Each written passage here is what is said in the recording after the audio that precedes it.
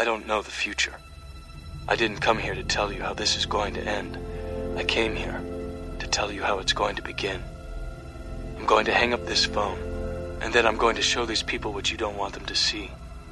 I'm going to show them a world without you.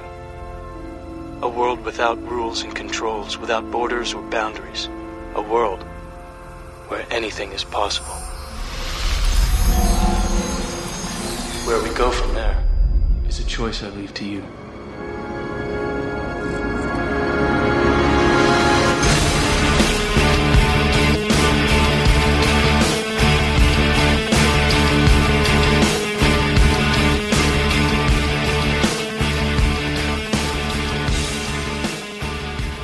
Hello, and welcome back to Keanu Believe It, the Talk Film Society podcast that is all Keanu Reeves, all the time. I'm Sam Van Haren, assistant editor at TFS, and a lifelong fan of the singular Keanu Reeves. I will be your guide through his diverse and interesting career. Each week, a guest and I will discuss a film from his filmography, which we're working through in chronological order. This is a special double episode, actually, so we'll be discussing 1990 films I Love You to Death and Tune In Tomorrow. First thing, before we get into all the movies, I want to welcome my guest, Stephanie Crawford from Screamcast. How's it going, Stephanie? It's going great. How are you doing? Doing pretty good. Looking forward to talking about some lesser-known Keanu movies. But before we do that, why don't you tell me a little bit what you think about Keanu in general? Are you a fan of Keanu? I'm a fanatic of Keanu. Perfect. I saw Bill and Ted in the theaters when I was about 5 years old, and I instantly fell in love. It's actually one of my early solid memories. And ever since then, I did have a crush on him, but I've had to defend him my entire life as a great actor. And I'm glad he's so in favor now, but it's hard for me to forget those many lonely years of being alone and defending him. Right. Yeah, that's awesome. Yeah, so one of my earliest memories, I've talked a little bit about this before on other episodes, but yeah, it was also, it wasn't Bill and Ted, but it was Speed. I just remember it being one of my first R-rated movies. I think I was 7. It was just and it's a pretty tame, I think it was on cable or something, but yeah, so I think 90s kids, 80s, 90s kids, it's a pretty good chance that one of your early memories might be a Keanu movie. But had you seen? Let's start with I Love You to Death, which was directed by Lawrence Kasdan, written by John Kostmeyer.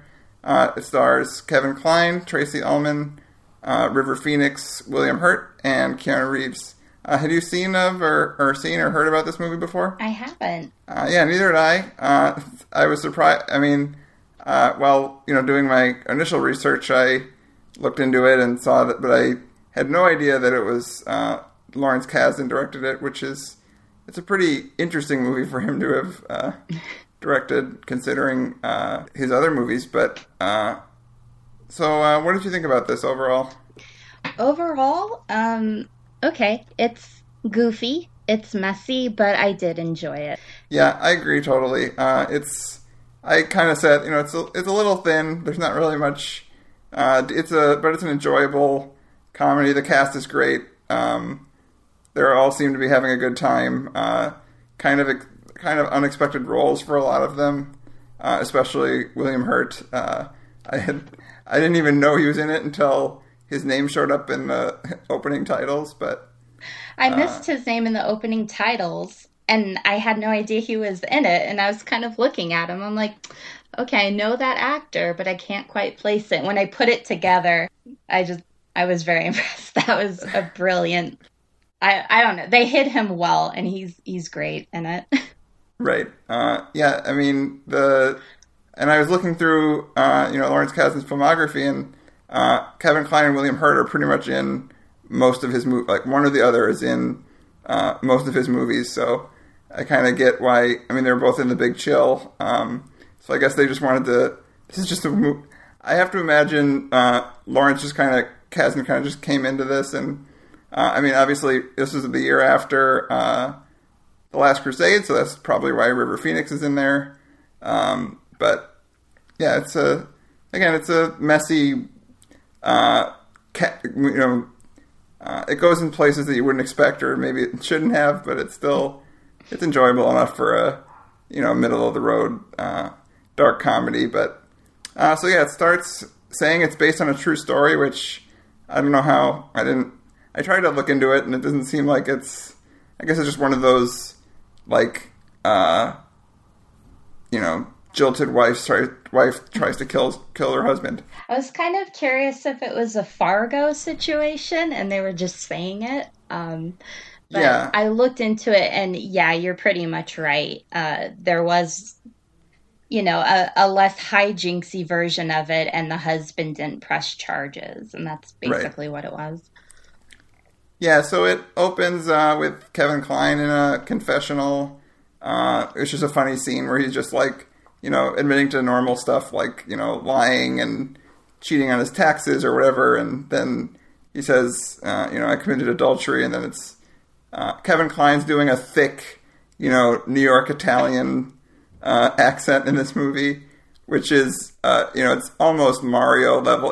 It's exactly what you'd think of, cliche accent, but it works for the tone they're going for, which is pretty, it's a screwball murder comedy. But right. This was the era for getting Kevin Kline to do funny accents. Right. Exactly.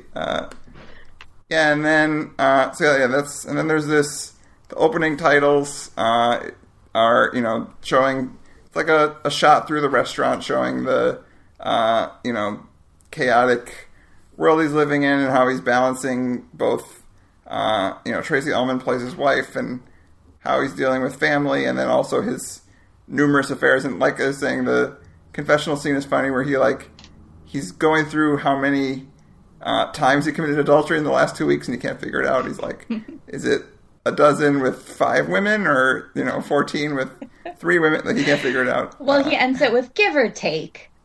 So right. That kind of sums it up. Yeah. Yeah, I committed adultery, give or take 12 times, give or take, But yeah, and then River Phoenix plays a young busboy who, it's unclear if he just kind of feels bad for his wife, or if he's maybe a little in love with her. Yeah, maybe in love with her, right?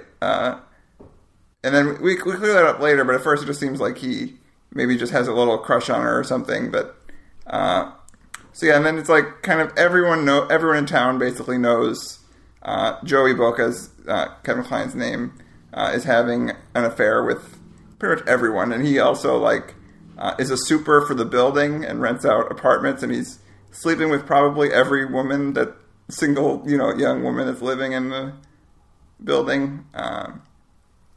But yeah, so Rosalie is Tracy Ullman, and she River Phoenix plays Devo. His name is Devo. I don't know if it's a nickname or if whatever, but it's fine. But yeah, so basically, Rosalie just thinks it's okay. He's Italian. That's why he looks at these women, but she doesn't actually think that he's sleeping with anyone. And then Devo kind of confronts her about it and says, you don't deserve this. And then he asks basically if it was true, what would you do? And she said, I'll kill myself, and if that doesn't make me feel better, I'll kill him. And that's kind of just thrown away. And that's the kind of movie that we're dealing with. But and then Joey basically leaves every night, leaves her alone with kids. She's living with her Hungarian mother. And then so then he goes to a nightclub. And I thought it was funny that Phoebe Cates has a cameo. Yeah, his wife. That was cute. Yeah, I think they had just gotten married the year before. So, and then so she, he sleeps with her, and then Yeah, it's just kind of like the pacing's a little odd in the beginning because like Heather Graham shows up and and then we never see her again. Yeah. Like I wonder if that was a couple cut scenes or something, but yeah, we see him like meeting Victoria Jackson for tryst, and that doesn't go anywhere. So I guess it's just awkwardly setting up how many affairs he has, even though that was already established.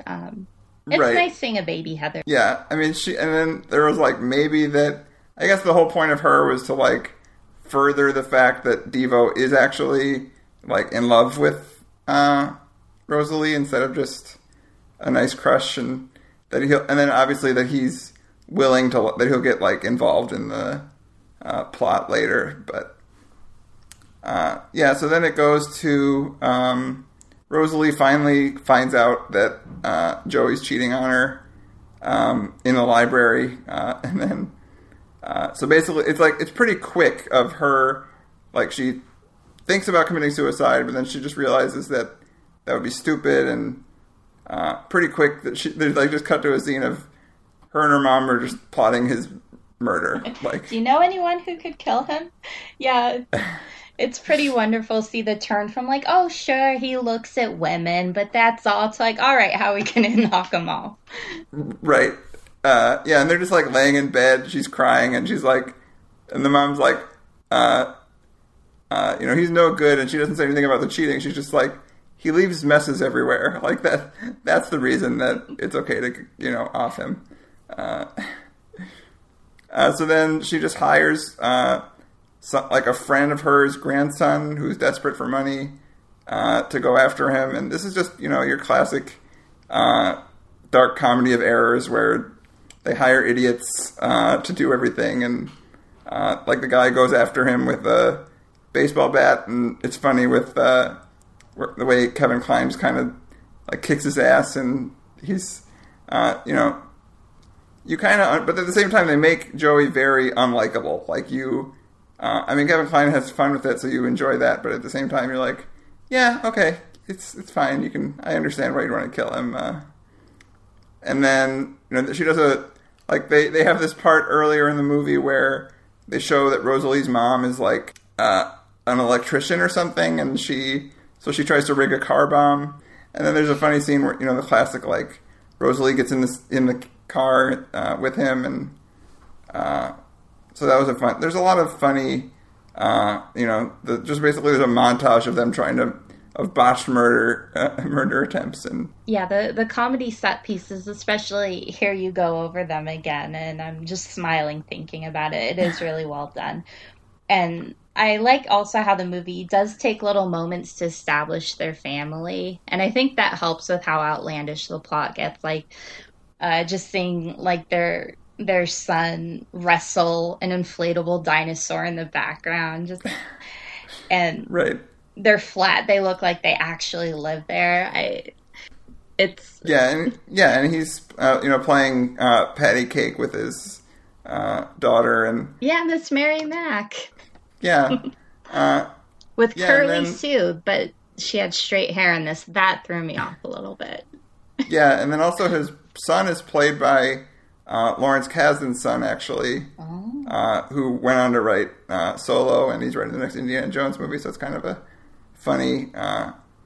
apparently, like, he'd been in a couple other of his movies, too, and...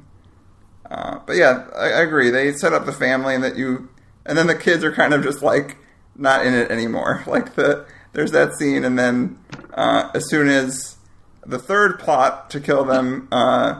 is basically, the rest of the movie is basically set around the last mostly successful attempt, and this is when the movie gets really enjoyable. Like all these great actors playing dumb weirdos. River Phoenix does a good job in this as kind of like he's in and over his head, and but yeah, basically they try to poison him with sleeping pills, and there's a great, like, when they're making the spaghetti sauce, and she's like, and a lot of sleeping pills, and it's just it's a fun... I don't know, his metabolism is so fast, it's not doing anything. Yeah, so he starts like first it's just being like being loopy and being really nice, and like Rosalie maybe is considering going back on it, but then eventually he falls asleep into his spaghetti, and her mom's just like, all right, we need someone to like. She just pulls out a gun and is about to shoot him while he's laying there on the couch. That's another thing about this movie. It's very comfortable stereotypes. Italians, a lot of stereotypes. And the mother-in-law hating the husband. That's a big one. She's no hesitation on her part for any of the murder plots. Right, yeah, and that she's like, and that she has no problem Being like suddenly like a Cold War like spy, or like a like she's gonna blow him up, and like I don't even know like it's his gun, like he gets the gun after he was mugged, but so basically they call Devo over to finish him off, and because they know that he's a kind of a dumb kid that'll just do whatever, and he's kind of like he's one of those like he's kind of a faux intellectual, like he talks about like Eastern, like talks about yoga and like that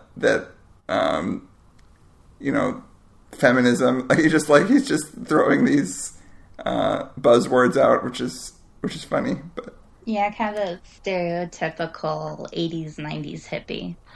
Yeah, and then so he comes over, shoots him in the head, but like looks away at the last second. And so it's unclear if like he's just grazed at first, but it works for the movie, like because they don't know what's going on either. But yeah, he does just get shot in the head, and then he seems to be fine. So then he goes and and then this is finally where Keanu shows up. Basically, Devo doesn't want to shoot him again because he's like realizing that it's kind of a big deal. So he goes to hire a couple of drugged out petty criminals who are played by, again, William Hurt, and Keanu is his cousin, because this is something I've noticed these first two movies of Keanu's career is him playing relatives of people that there's no way he's related to, but distant cousin. Yeah, and they're played by Harlan and Marlon. Yeah, those are their names, Harlan and Marlon. So, but Keanu's got a great intro in this movie though, because like it shows William Hurt playing pool, and then like Keanu is some reason on the floor, and he like just kind of slides up, and this is where it comes, it gets very Fargo like in terms of, I mean, broader than that obviously, but like just hiring dumb criminals to do things. Then the scene when they get to the house is really funny. Yeah, I love that Devo just threw on a really terrible fake disguise. And was like, I'll pick him up at a bar and we'll just talk about in the booth. Right. And then like he shows up in like a Fu Manchu mustache, and the bartender asks the bartender, like putting on a voice, he's like, I'm looking for Harlan Williams, and he's like Harlan Williams. Something like that. I'm a big fan of his. Does he hang out this bar? Yeah.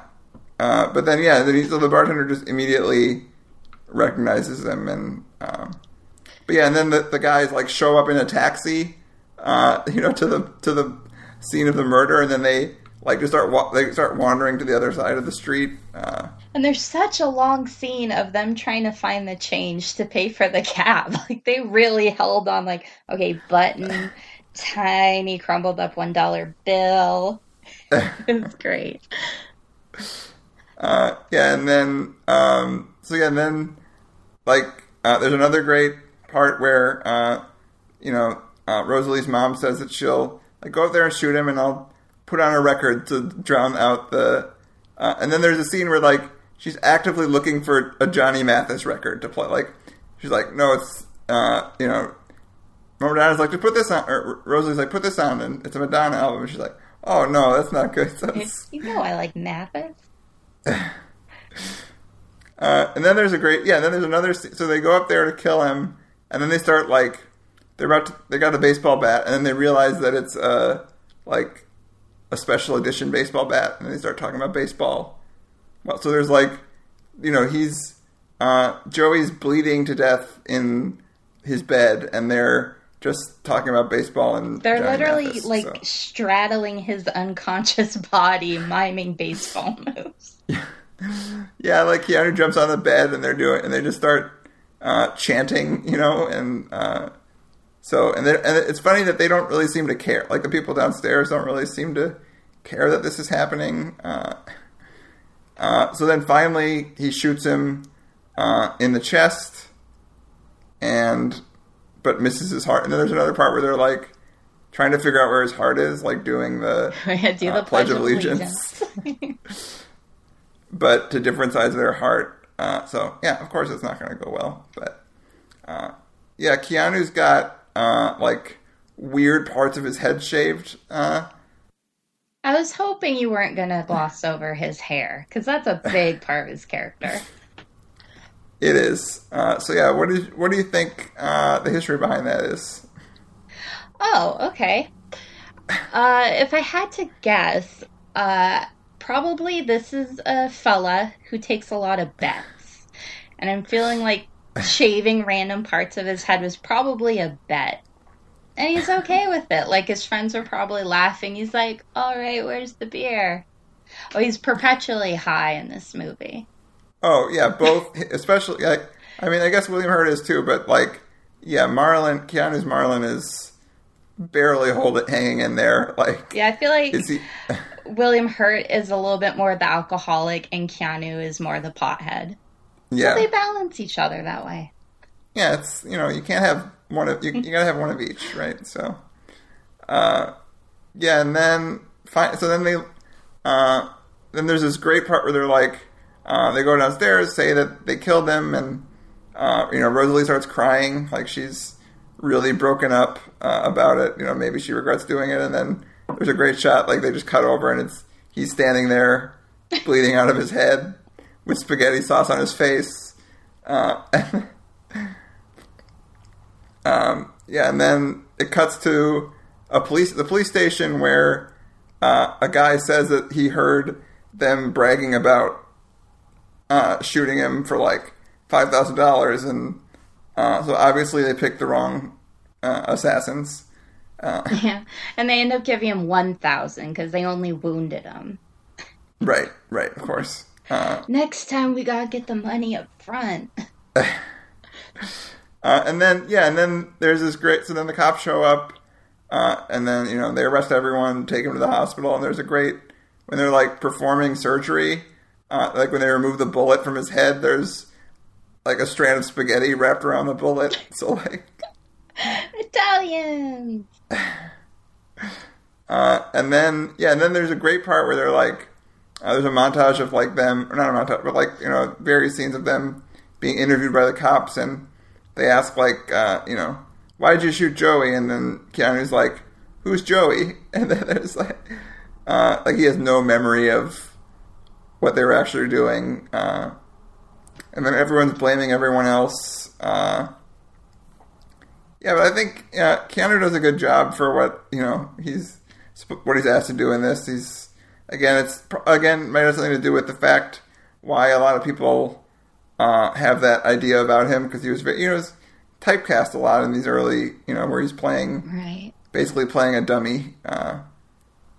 But it works for the plot of the movie. So I don't, it's perfect, and he's genuinely funny in it. And I do like when he's released from prison, he's still high, right? Which is impressive. I don't know how he got it in there, but he walked right out. I guess he's just done enough at this point where he's just... It's just in his bloodstream now. Yeah. No, I also thought he had great chemistry with William Hurt. And they had... Oh, for sure, which I did not expect. Right, go ahead. Right. And they had a great thing where Keanu's character was kind of the conduit. So William Hurt would, like, whisper things to him, and then Keanu would be like, okay. Yeah, it's great. Yeah, they're... I mean, it just seems like William Hurt was in this just because basically like a fate. Like, I'm sure he's friends with Kaz, and so he's like, yeah, I'll just have have fun with this. But yeah, the fact that we're convinced by the chemistry between them that it makes sense that they're cousins, that they probably get into this kind of nonsense a lot. And then, finally, basically, it skips a few weeks. Joy's in the hospital, and Victoria Jackson, whatever her character's name was, shows up again. And but he's like, "No, I'm a new man. Like, this is she tried to murder me, but I have to be faithful to my wife." Like, that's the kind of. So I guess that's where the based on a true story part comes in. It's like the fact that a guy tried to get killed by his wife, but wouldn't press charges because he realized he was kind of being a putz. So perfect word choice.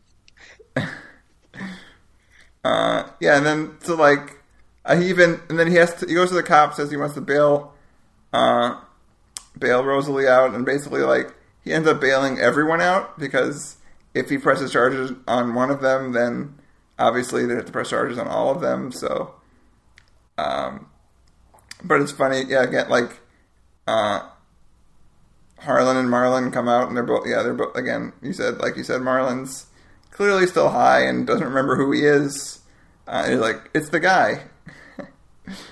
And then Joey's like, "No, it wasn't the best way to meet, but we can be friends now." It wasn't personal, And then, like, Nadja is Rosalie's mom, and then they come out, and she's about to, like, lay into him again, but then, like, "Is that candy for me?" And then, okay, I don't care anymore. Yeah, things tied up really well for him in the end. Right, because then, Rosalie's mad at first, but then it's like, then they just make out in the janitor's closet, with their kids right outside the door, and like the Devo and Rosalie's mom. And I like the last lines of the movie are great. He's like, "What if he cheats on Rosalie again?" And she says, "Then we shoot him again." And then, "Just kidding," and then cut to black. Yeah. So so overall, again, it's not super, nothing super surprising or it's not a very deep movie about it's very much a bizarre comedy, but it's enjoyable enough, especially with that cast. So, the cast really did make it, and I'm a big Tracy Ullman fan, and she was great in this. It's kind of like a less dippy version of her in Small Time Crooks. Sure. And I did notice that Keanu was in an episode of her show like a year before this movie, so I'm kind of wondering about the connection there. Oh, yeah. I'm sure, I feel like, again, it seems like a movie that they just kind of, people, because they knew each other, and then I wonder, I know River Phoenix and Keanu were obviously, I didn't look in too much, but I know that they were in, My Own Private Idaho later. I wonder if they were friends because of this, or if they were friends before. I'm not sure, but I should have looked up the stories, but I'm not sure. Well, just have it ready for My Own Private Idaho. I agree. Tracy Ullman's great in this. I always think she's always good in when she shows up in movies. I'm not a huge follower of her, like her own stuff, like comedy, besides knowing that The Simpsons started with her, but on her show. But she does a really good job as being again, even though she was trying to murder her husband, you're like, it's easy to empathize with her. So that does it for I Love You to Death, and so that brings us to our next movie, which is Tune In Tomorrow, which was directed by John Amiel, written by William Boyd, and besides Keanu, Barbara Hershey and Peter Falk. So this is a very different kind of comedy, but also equally unexpected and weird. Like, I did not expect it to be this kind of... it just looked like, when I saw it, I couldn't find out too much about it, but it's set in the 50s. So what did you think about Tune In Tomorrow? I have more complex feelings about Tune In Tomorrow than I did about I Love You to Death. On paper, I was really excited because it's Keanu in a period movie. Right. And I'm a big fan of, you know, movies set in the 1950s, and I was excited to see him in a role like that. And I'm a huge Peter Falk fan. Yeah, same. But, God, the tone of this. No, yeah, I don't know what it was going for, especially, like, the tone and the plot makes no sense. Like, especially because of the fact that this is based on a book that's apparent, like, it seems like more of a drama than anything. Like, but the movie is pitched as, like, trying to be, like, a heartwarming romantic comedy. Yeah. But it's between an aunt and her nephew. Right. So. Like, now, they're not blood. She's a married into the family aunt, but still a divorced aunt. So it's a weird situation. Yeah, and then, I mean, some of it's fun. Like, again, this is one of those cases of a movie where, like, the actors are doing what they are called to do, and they do good jobs, you know, but it's hard to figure out what the hell this movie's trying to be about or say, and what kind of, the tone is all over the place. And yeah, so we might as well run through it a little. You know, opening on a scene in a Detroit radio station, a bomb threat's called in, and it's very weird. Like, it's trying to be very mysterious of, like, what exactly is happening. And then, but apparently, like, the Alaskan Liberation Army called in a bomb threat, and everyone starts evacuating, and then he kind of just, who we find out later is Peter Falk, kind of just casually strolls out of the place right before it blows up. Yeah, so I did not.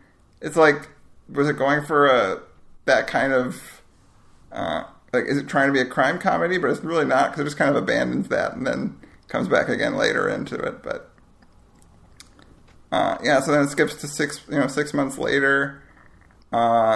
Opening titles are done, which I kind of enjoyed this. Like, it made me think that maybe it was going somewhere interesting. Like, it starts with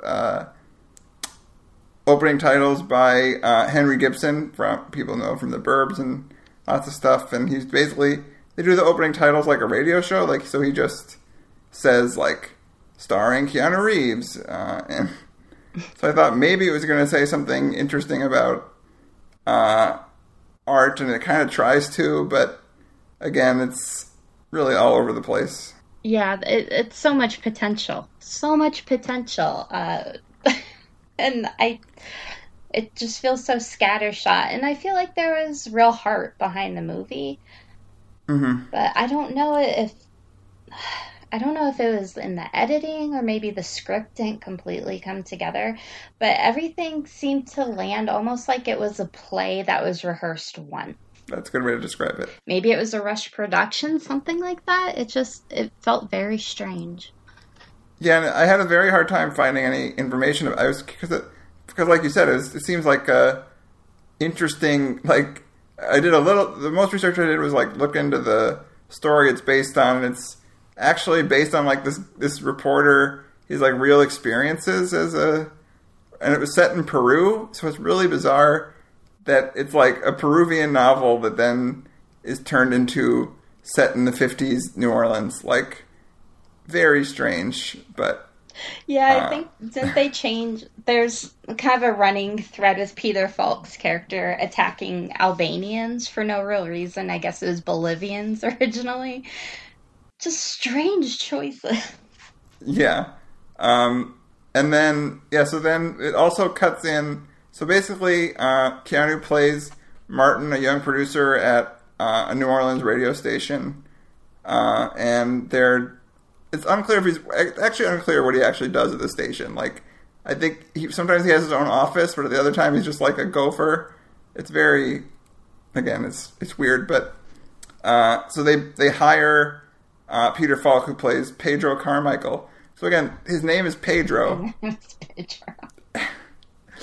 So they, like, I bet his name was Pedro in the Peruvian book, and they just decided to, like, it's fine. Peter Falk could be a guy named Pedro. It's cool.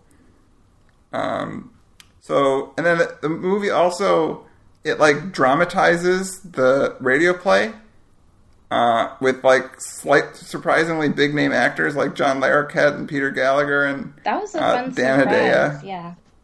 Yeah, and those scenes were probably actually my favorite part, just because they're so ridiculous. Like, maybe if it had stuck to that kind of arch, weird period, even farther period comedy, like, maybe I could have gotten into it more, but... and then, Martin's Aunt Julia shows up, and it's really weird. It's unclear how old Keanu is in this movie. Because he's living with his parents, but I didn't realize that those were his parents until, like, the second half of the movie. Oh, yeah. Apparently he's 21 and she's 35, 36. Oh, yeah, you're right. He does say that, yeah, later in the courtship scenes. He says he's, that he lost his virginity 5 years ago. So, and he said he's 21, so. But, yeah, basically, big party at his Aunt Olga's house, who's, Patricia Clarkson's in there. Yeah, and then, so, like, they just kind of, it's unclear if he likes Julia or not at first. Like, is he just, first he, like, can't wait to get rid of her. Like, and basically, the thing with Julia is that she basically dates old rich dudes. Like, that's her thing. But again, it's, like, presented very casually, and they don't really delve into anything about it. Yeah, it's very very weirdly characterized in terms of how we're introduced to these characters and stuff. But yeah, later they kind of expand on that she's not cold, she just wants to make sure she's comfortable. And especially in the 1950s, it's kind of, you had to worry about marrying into comfort more than figuring it out yourself. So sure.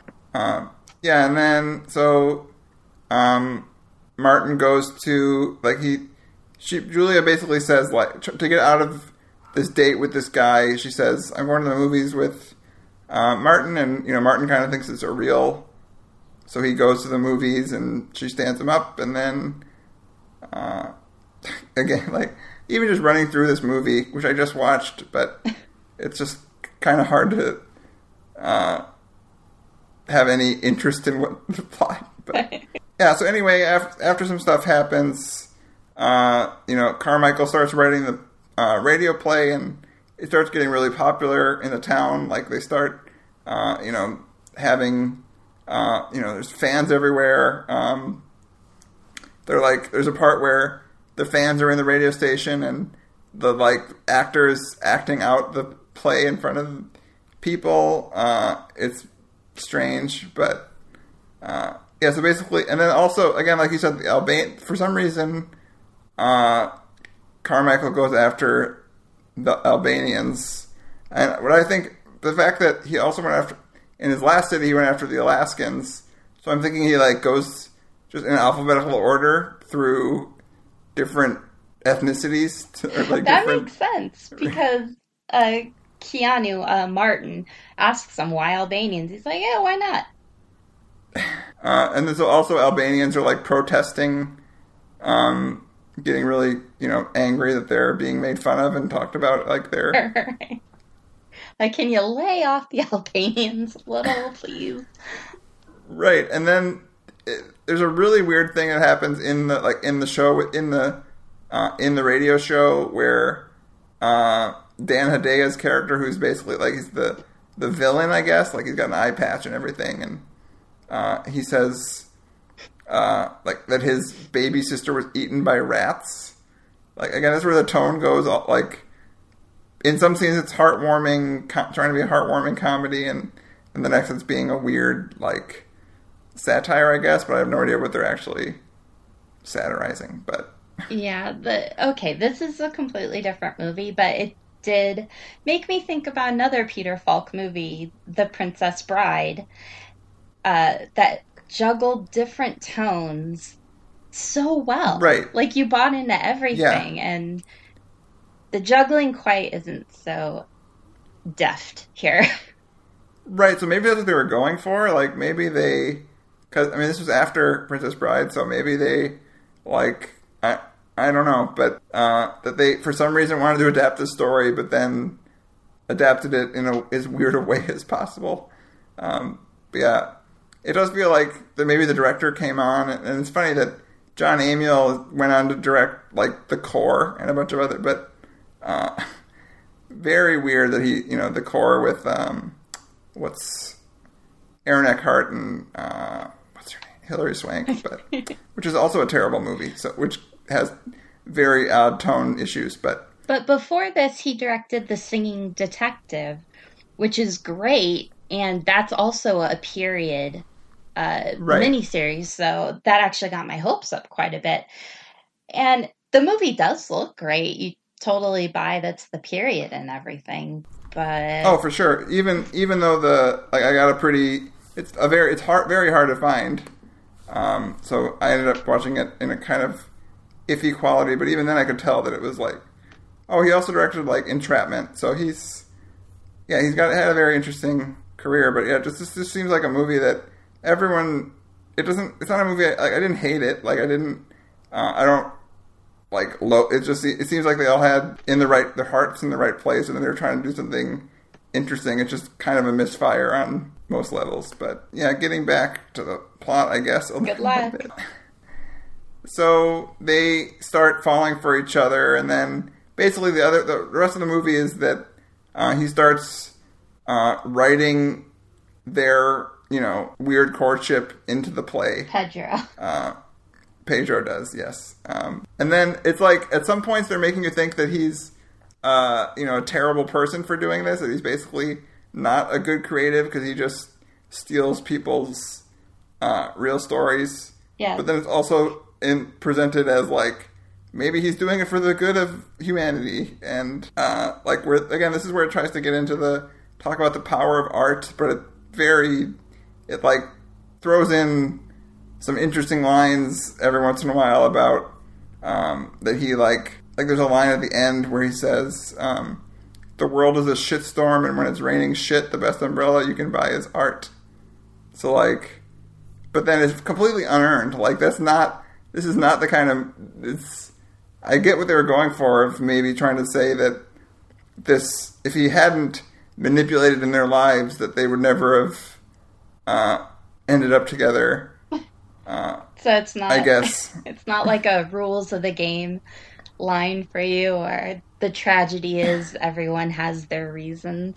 I was kind of wondering if that was just confirming how much of a bullshit artist he was, though.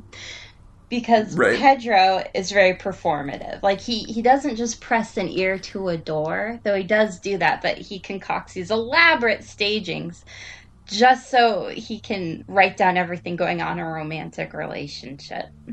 Oh, right. Like, at one point, he dresses up like a French maid. It is great seeing Peter Falk dressed as a French maid. Right. Like, and he does a lot of costume, and then it's again another thing they just kind of like, oh, by the way, he wears costumes for reasons. And then there's another part where he like starts doing all the voices for the radio play when like the actors quit, he really lays into the Albanians again. So I guess he just likes playing with people's lives or something. Yeah. And then even the final, so a bunch of stuff happens. Eventually, like, their families find out, Martin and Julia's families find out about them. And then again, it gets, like, really dark all of a sudden with his dad, like, beating on him. I mean, again, the kind of thing that you would expect for a slightly incestuous romance. But, again, it veers into these weird, it's a classic case of not being able to pick a tone and, committing to it. No, if you could actually get whiplash from tonal shifts in a movie, Tune In Tomorrow would absolutely do it. Definitely. And it feels like every early 90s movie I saw on local television on Saturday afternoons. Like that's exactly if you think of that kind of movie, that's what this is. But some of those are, again, enjoyable enough, but this one just can't commit to anything. But right. Well, it's also one where, like, I think if you were clicking around and you ran into I Love You to Death, you would be able to watch it, like, halfway in and be like, oh, right. okay. This one, if you came halfway in, it's hard enough following it start to finish. This one, I don't know. Yeah, and it's even weird. Like the score is by has music by jazz legend Wynton Marsalis, and the music is, again, it's a well staged movie. Like the sets are good. I couldn't. I mean, again, there's a very fuzzy version I saw, but I could even tell that probably it had decent lighting and everything, and the music is good. It's just, yeah, it feels like a movie that no one really figured out what they were going for, and then it ends with them running off together, and then there's Peter Falk shows up dressed as a fireman in a fire truck, and then I guess he turns into a cardinal and he says he's gonna go work in television, like that's his next stage. Yeah.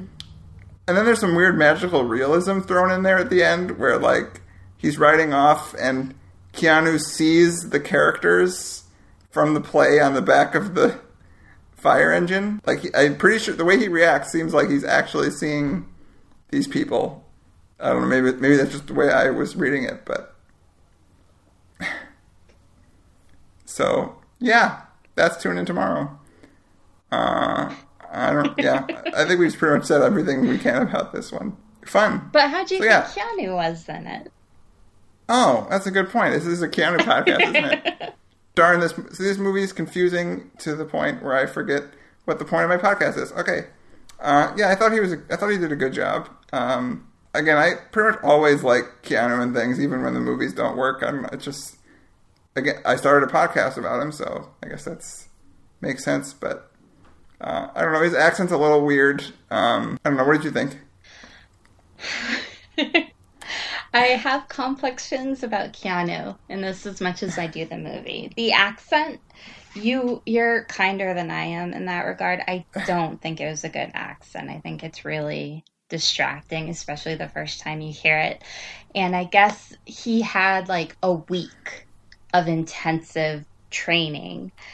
And he listened to his Walkman dialect things to get the Nolans accent.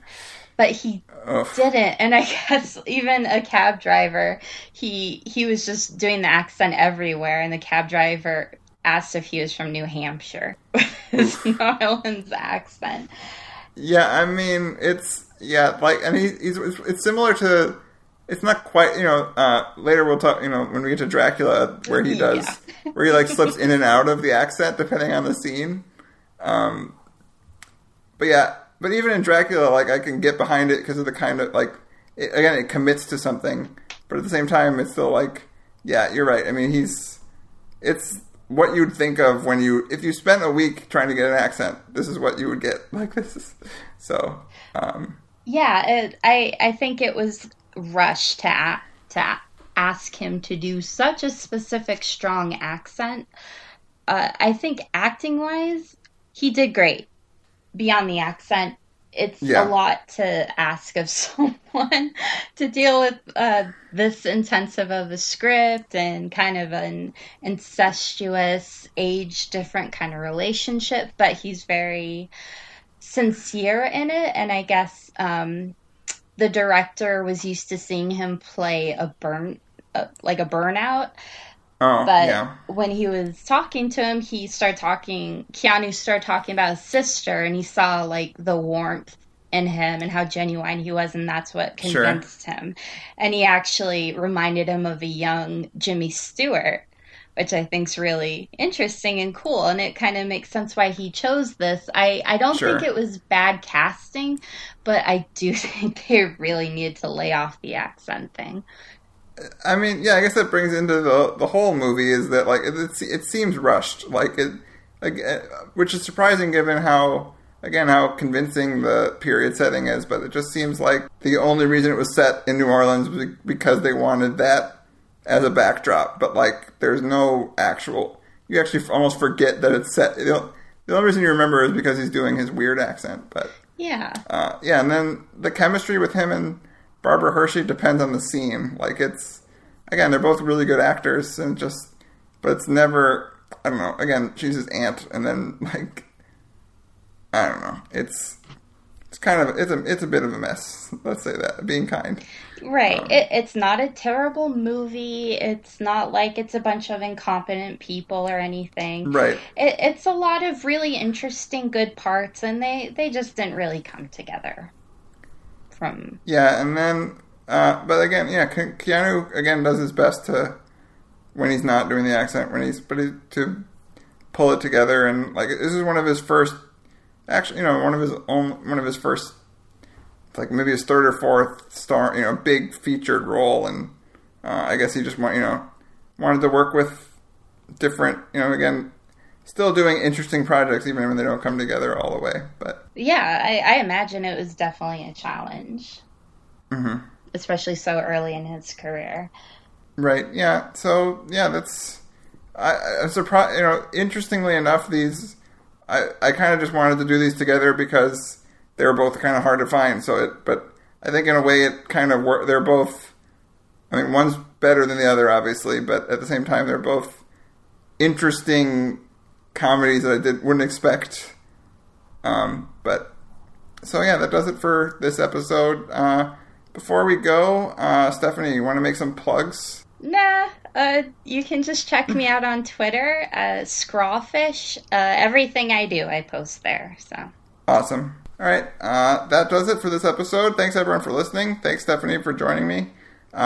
Tune in next time for Point Break, which I am very excited to talk about because it's one of my favorite Keanu movies. So awesome. Keep being excellent to each other, and I'll see you next time.